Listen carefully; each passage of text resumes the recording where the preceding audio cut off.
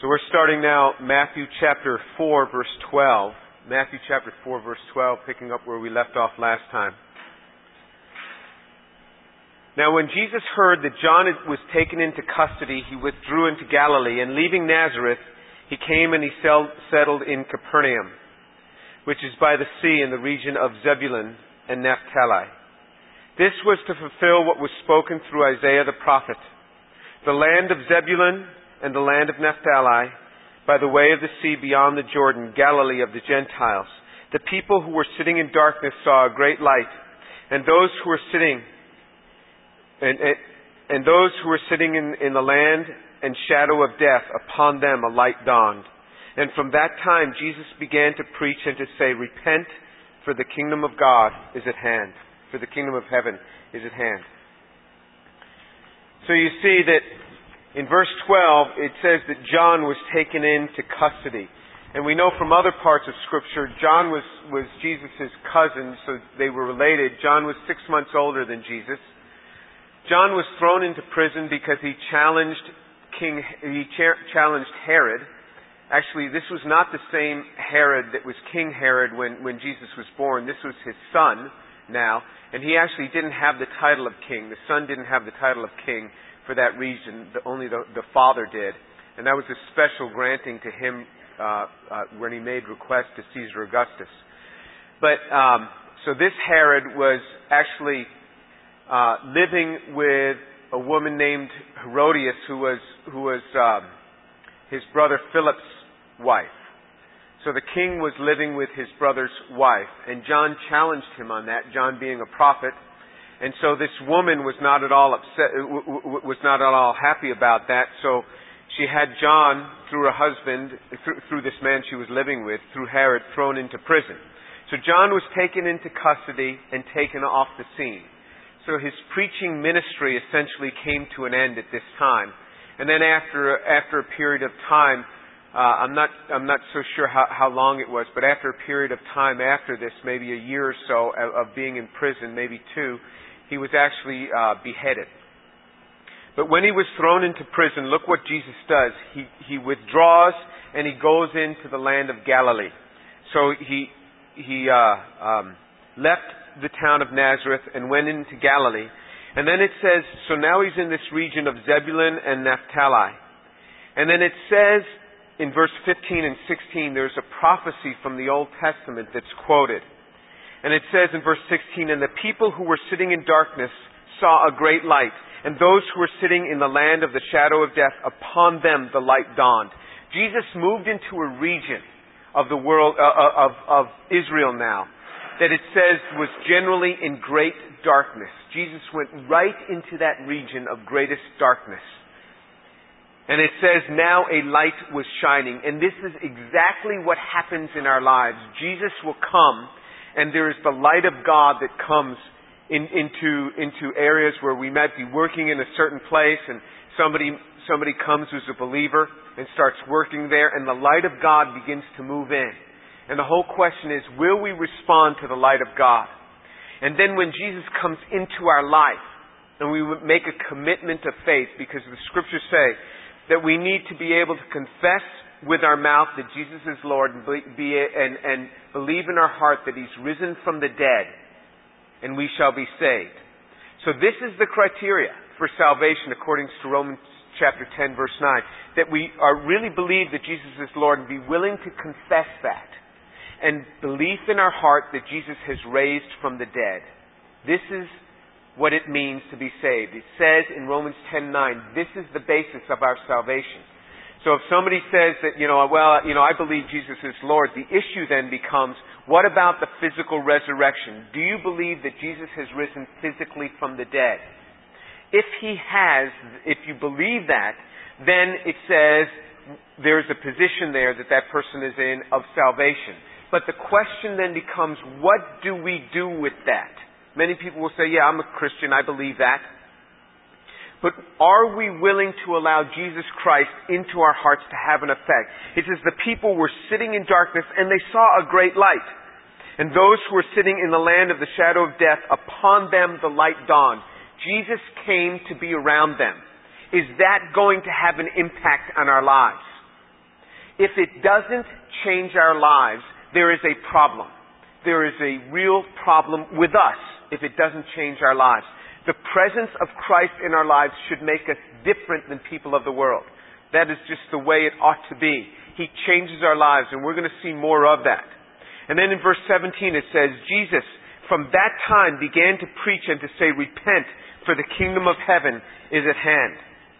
If you look back in Matthew chapter 3, verse 2, when John came preaching, it says, he said, repent, for the kingdom of heaven is at hand.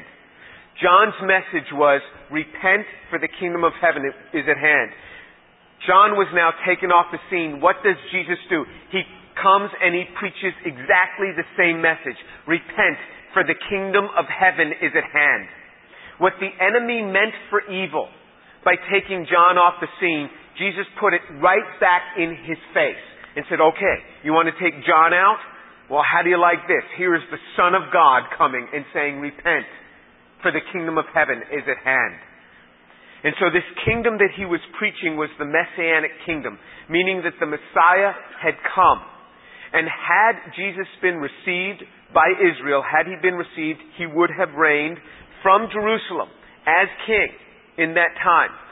It's when he wasn't received that a new kingdom was established, which the New Testament refers to as the mystery kingdom, which we'll learn more about. And the Messianic kingdom will come after the mystery kingdom now, and that will be for a 1,000-year period where Christ will reign from the city of Jerusalem. But this is what he's preaching. He's preaching that the Messianic kingdom has come to repent, for the kingdom of heaven is at hand. There are many things that happen to our lives to upset us. Look what happens.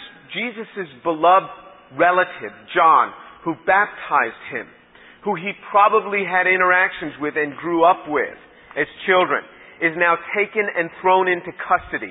And what could Jesus have done? Jesus could have sat there and sucked his thumb and say, oh, this is terrible. How could you allow John to be taken into custody? Don't you know he was having such an effective ministry? But look what he does. It says that he leaves his town, he goes into Galilee, and he starts preaching exactly the same message. The things that come upon us in life are not there to utterly destroy us. There may be things that happen to us that set us back for a time, that cause us to have to pull away for a time to recover. But it was never meant to destroy us. We must learn how to get up and move on. How to learn to get up and move on. Look in Matthew chapter 14. Matthew chapter 14 mentions about when John was killed. It says, let's pick it up in verse 6. Matthew chapter 14, verse 6. But when Herod's birthday came, the daughter of Herodias danced before them and pleased Herod, so much that he promised with an oath to give her whatever she asked. And having been prompted by her mother, she said, give me here on a platter the head of John the Baptist.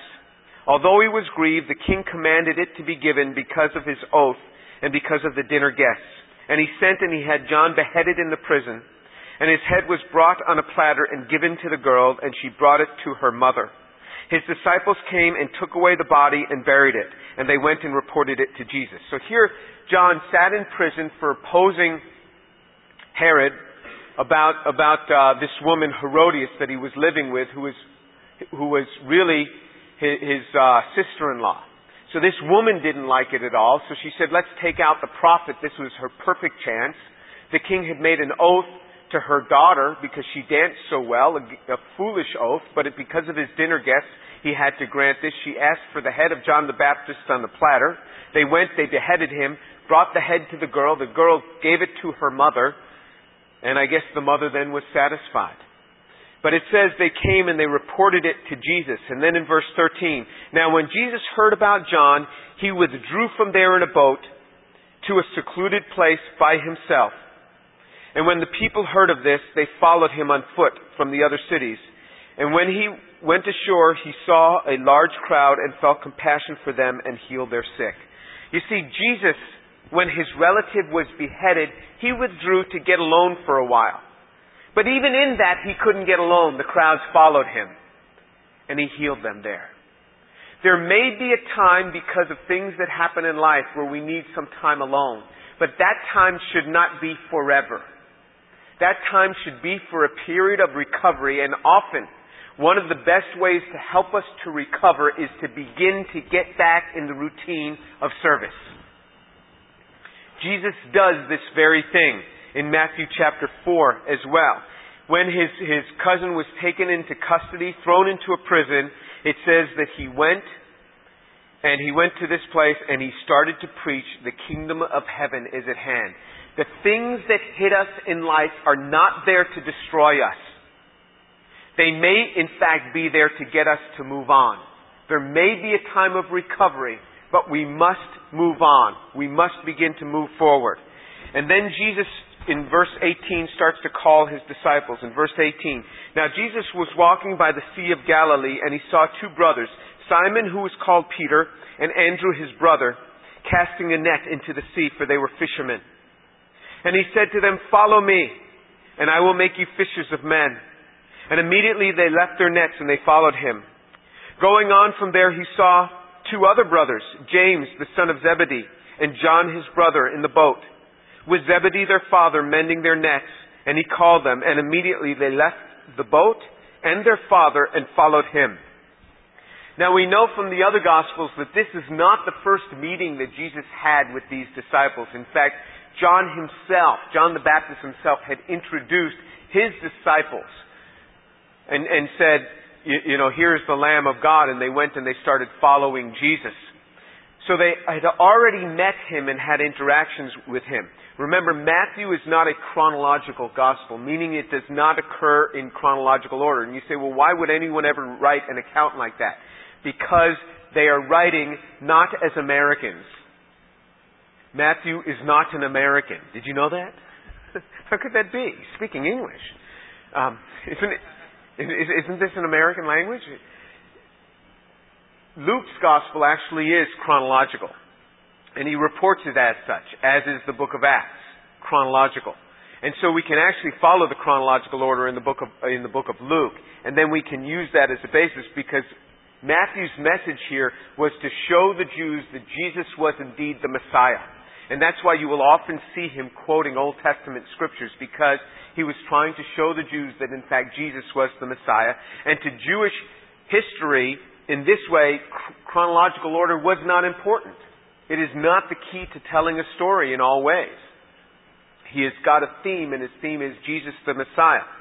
But he goes and he calls these people. He sees Simon, who is called Peter, and Andrew his brother, and they're casting their nets into the sea, for they were fishermen. And he says, follow me, and I will make you fishers of men. And immediately they left their nets and followed him. And the appeal from God upon us, upon every one of us, is Jesus says, follow me, follow me.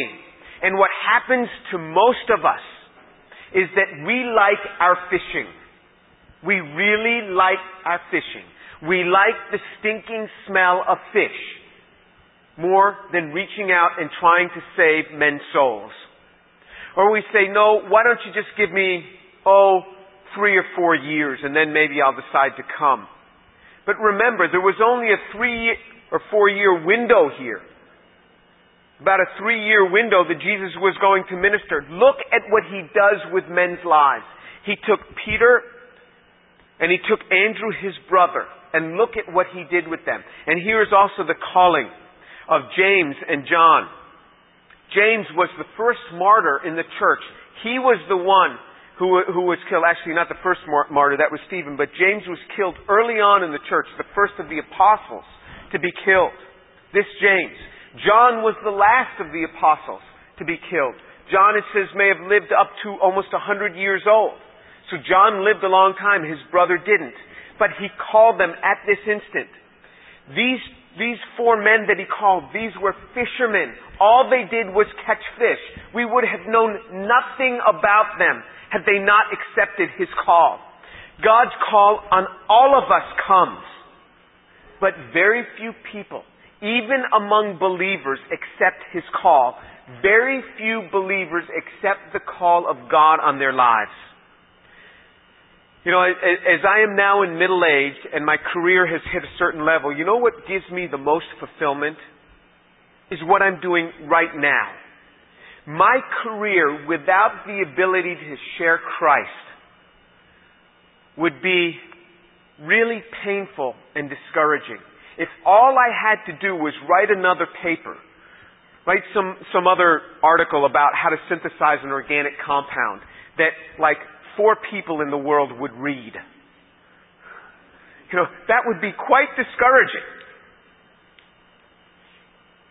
But what I can do each day is when I walk into my office knowing that I can impact young lives, that gives me great joy. These men would have been fishermen. We would have known absolutely nothing about them in history had they not accepted the call of Christ. And Jesus says, you can go on and you can continue to clean out your stinking little fish, or you can serve me, and I will make you fishers of men. And you will see men's hearts turn to the living God. And these souls will then last forever. This is what He offers us. And we say, well, that's kind of a hard decision. I'm not sure which I want. You know, these stinking fish really do smell kind of good. I've grown to like the smell of stinking fish. Or maybe, you know, I'm just a young guy. Let me just enjoy fishing for a few years, and when I get old and I get Alzheimer's and my hands are shaking, then I'll come and serve you. Because, you know, I can't thread that fish hook very well anymore because my hands are shaking. No, He calls us in our lives. He calls us and He says, will you devote your life to me? Or do you want to continue to mend fishing nets? There is a call upon our lives. And what we have to do is to say, okay, this is my occupation, this is my career.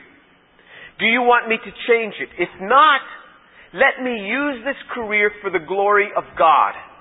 When I was graduating from undergraduate school, I thought I was going to become a missionary. And I had applied to mission organizations, and they took me. You know, I was accepted. And then I thought, you know, well, maybe I should go to graduate school and study more, because I had really gotten into international student ministry, and I was reaching out a lot to international students. So I went to graduate school with the intent of having an international student ministry, and I did. We had this outreach to international students. And then it became obvious that in the university culture there weren't too many believing professors, and I could have a huge impact here, touch lots of people that missionaries never touch. And God began to open doors. And I'm telling you, this is what brings fulfillment. And there is tremendous blessing upon my work because of the service to Christ. God does that. I studied with a lot of very smart people. But God has allowed my career to excel theirs, not because I'm smarter than them. Actually, I'm not nearly as smart as them, and I don't know as much chemistry as they know. But God's blessing is there. And He allows me to be fishers of men, even in my work. And I can touch lives of people that never would have been touched. And it really brings fulfillment. When I get to the end, I say, well, you know, I wish I had written one more paper in the year 2005. I mean, that won't even come into view. But I know that I will reflect back, which I often do, over this class and the students that have been touched in this class. When I see young people getting married in the Lord and having families and raising them for Christ and being excited about God and serving God in whatever capacity, this brings me great fulfillment. Those are the things that will fulfill us as human beings. Because the vast majority of Americans say that they have no fulfillment in their work because they're fishing. They're cleaning fish. They haven't realized what it is to serve Christ. There is a call upon us, a call in discipleship to follow Him. And then it says, even in verse 21, it says that James and John were in the boat with Zebedee, their father, mending their nets. And He called them, and immediately they left the boat and their father and followed Him. You know, the greatest hindrance to believers, and I see it, is not the devil. It really isn't. Jesus gives us great victory over the devil. The greatest hindrance to believers going on in service to God is Christian parents. Yeah, Parents who claim to be Christians, but they don't want their kids doing anything that will reach out and draw them away from the city in which they live, because they want to have their kids living right next to them so that they could have a good relationship with the grandchildren, because they're more concerned about themselves and their relationship with their kids and their grandkids than they are about the kingdom of God going forward. God, take my kids and send them to whatever part of this earth that you want. If you want them here in Houston next to me, I guess I'll endure it. But if you could send them to Israel or to China or to some other place to share, do it. Do it. Gladly send them wherever you would have them to maximize the impact for your kingdom. Do it. For your kingdom. I offer them to you. Say, aren't those dangerous places? Well, if I lose one, I got 3 others. I mean, this is why you have more than one kid.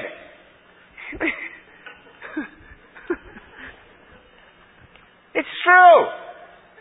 You offer them up to the Lord. It's not this life alone. This is what it is to be a believer. Right, Shireen? Isn't this the way you talk all the time? You're not. Look in Matthew chapter 10. Matthew chapter 10. Verse 32. Therefore, everyone who confesses me before men, I will also confess him before my Father who is in heaven. But whoever denies me before men, I will also deny him before my Father who is in heaven. And do not think I came into the world to bring peace, for I did not come to bring peace but a sword.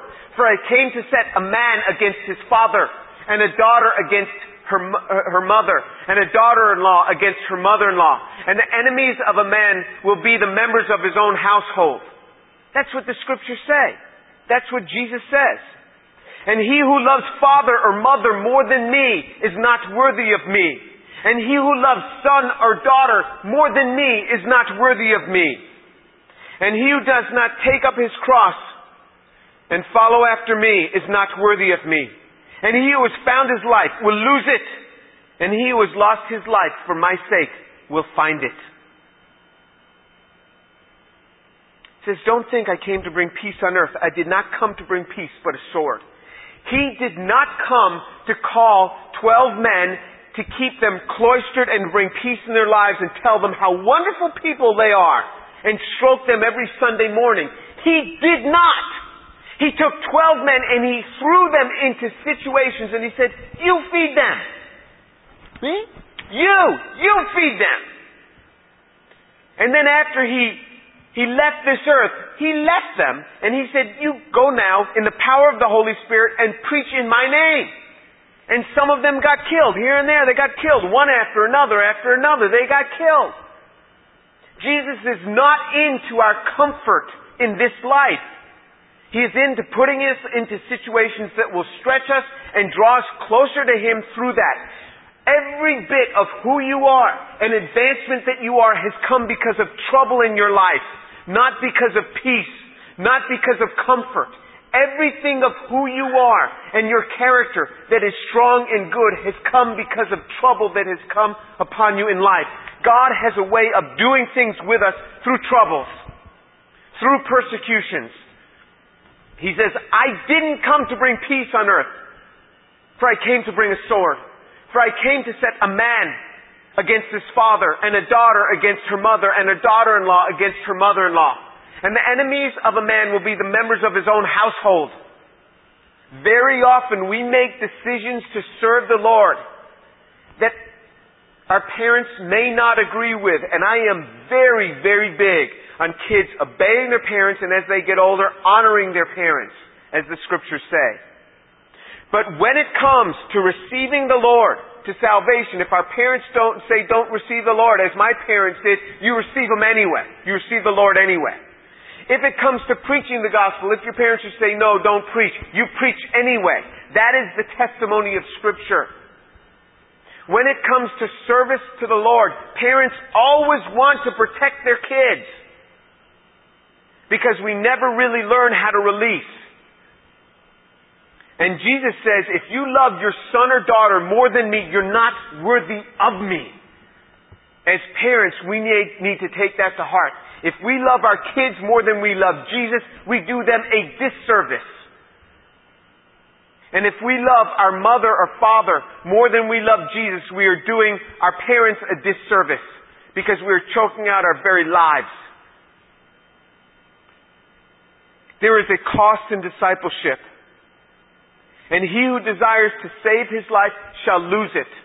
But he who loses his life for the sake of Jesus shall keep it to life eternal. This is where life is. And we understand that. I mean, the kid doesn't want to wake up in the morning and go to school. Oh, my poor boy, you're so tired. Yeah, don't go to school today. What do you say? No, get up and go to school. You're tired, you get up, you go to school anyway, because we know in the end school is going to be good for them. It's the same with spiritual things. It is through turmoil, through work, through service to Him that we grow. And so often we want to stick there and be a doctor and a lawyer and an Indian chief and just stay there. And God calls us to so much more. And we go into this work situation, we think, well, I'm not really allowed to witness. Oh, yes, you can. In any situation in this country, you can witness in many ways. You can invite people into your home and share. Well, it's hard to invite people in at Christmas. We're having out-of-town guests. Well, pull on your out-of-town guests. If your out-of-town guests can't receive some unbelievers in the home, and in fact, it's better to have unbelievers in the home during the holidays when you have your family and out-of-town guests. You know why? Because when it's just family, you end up fighting. But when you have out-of-town guests, you got to be on your good. When you have guests that are from workplace and stuff, you have to be on your best behavior. And you can't just sit there and say, oh, this person said a nasty word to me, so I think I'll just sulk the whole time over the holidays. No, you have to get up and you have to be nice because you have these other people visiting. It draws us beyond ourselves to give, to do something. And that's why He said, give up your stinking fishing boat and follow me. Well, Jesus, how about if I follow you for 3 days a week and then I come back and do fishing 4 days a week? He says, follow me. We are going. Well, my Father's here and He's not that strong. It's hard for Him to... Do you want to follow me or not? Do you want to follow me or not? There is a cost in following Him. But if we don't follow Him, remember, we cut out our lives. We would have heard nothing of Peter and Andrew, James and John. They would have vanished into oblivion upon death. Now, what do? We read about their lives, we emulate their lives, we critique their lives. These people have been analyzed more than any other people on the face of this earth. There's more books written about this book than anything else. Why? Because they chose to follow Jesus. You want to have an impact in your life? You want it so that when you lay down your head at the end of your life and you say, hey, this has been a good life. Look at all these people that have been touched for the Lord and moving on with God because of me. This is a good thing because of what God has done in my life. You say, well, I might die earlier. Well, good. Better to die young than to die old having accomplished nothing and just, shaking and drooling and, what good is that? Go out in a burst of glory for Him. It is much, much better. Do it for Him. This is what He called them to. They say, well, Peter was, crucified upside down. They say, well, good. What about the guy next to him in the other boat? Have you ever heard about him? Nothing. Probably fell in the sea during a storm and got eaten by fish. That's what happened to him. It is much better to serve Christ, and that's what He calls us to. And when situations happen in life, and my life is so upset, something happens, and I dented my car. It's not the end of the world. You go on. You go on. You serve the Lord. There are situations that happen in life, and you press on and serve God. And it's in service to God that we get a right perspective. And it's in service to God that we really overcome. Let's pray.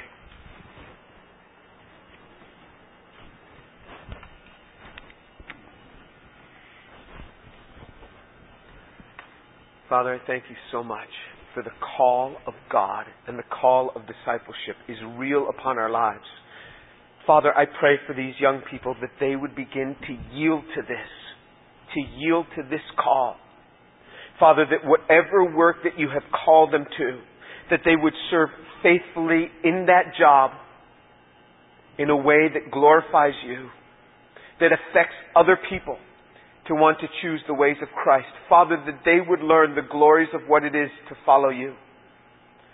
And as your word says, that if they are ashamed of you, you will be ashamed of them when you come in your kingdom with the holy angels. You would be ashamed of them if they are ashamed of you.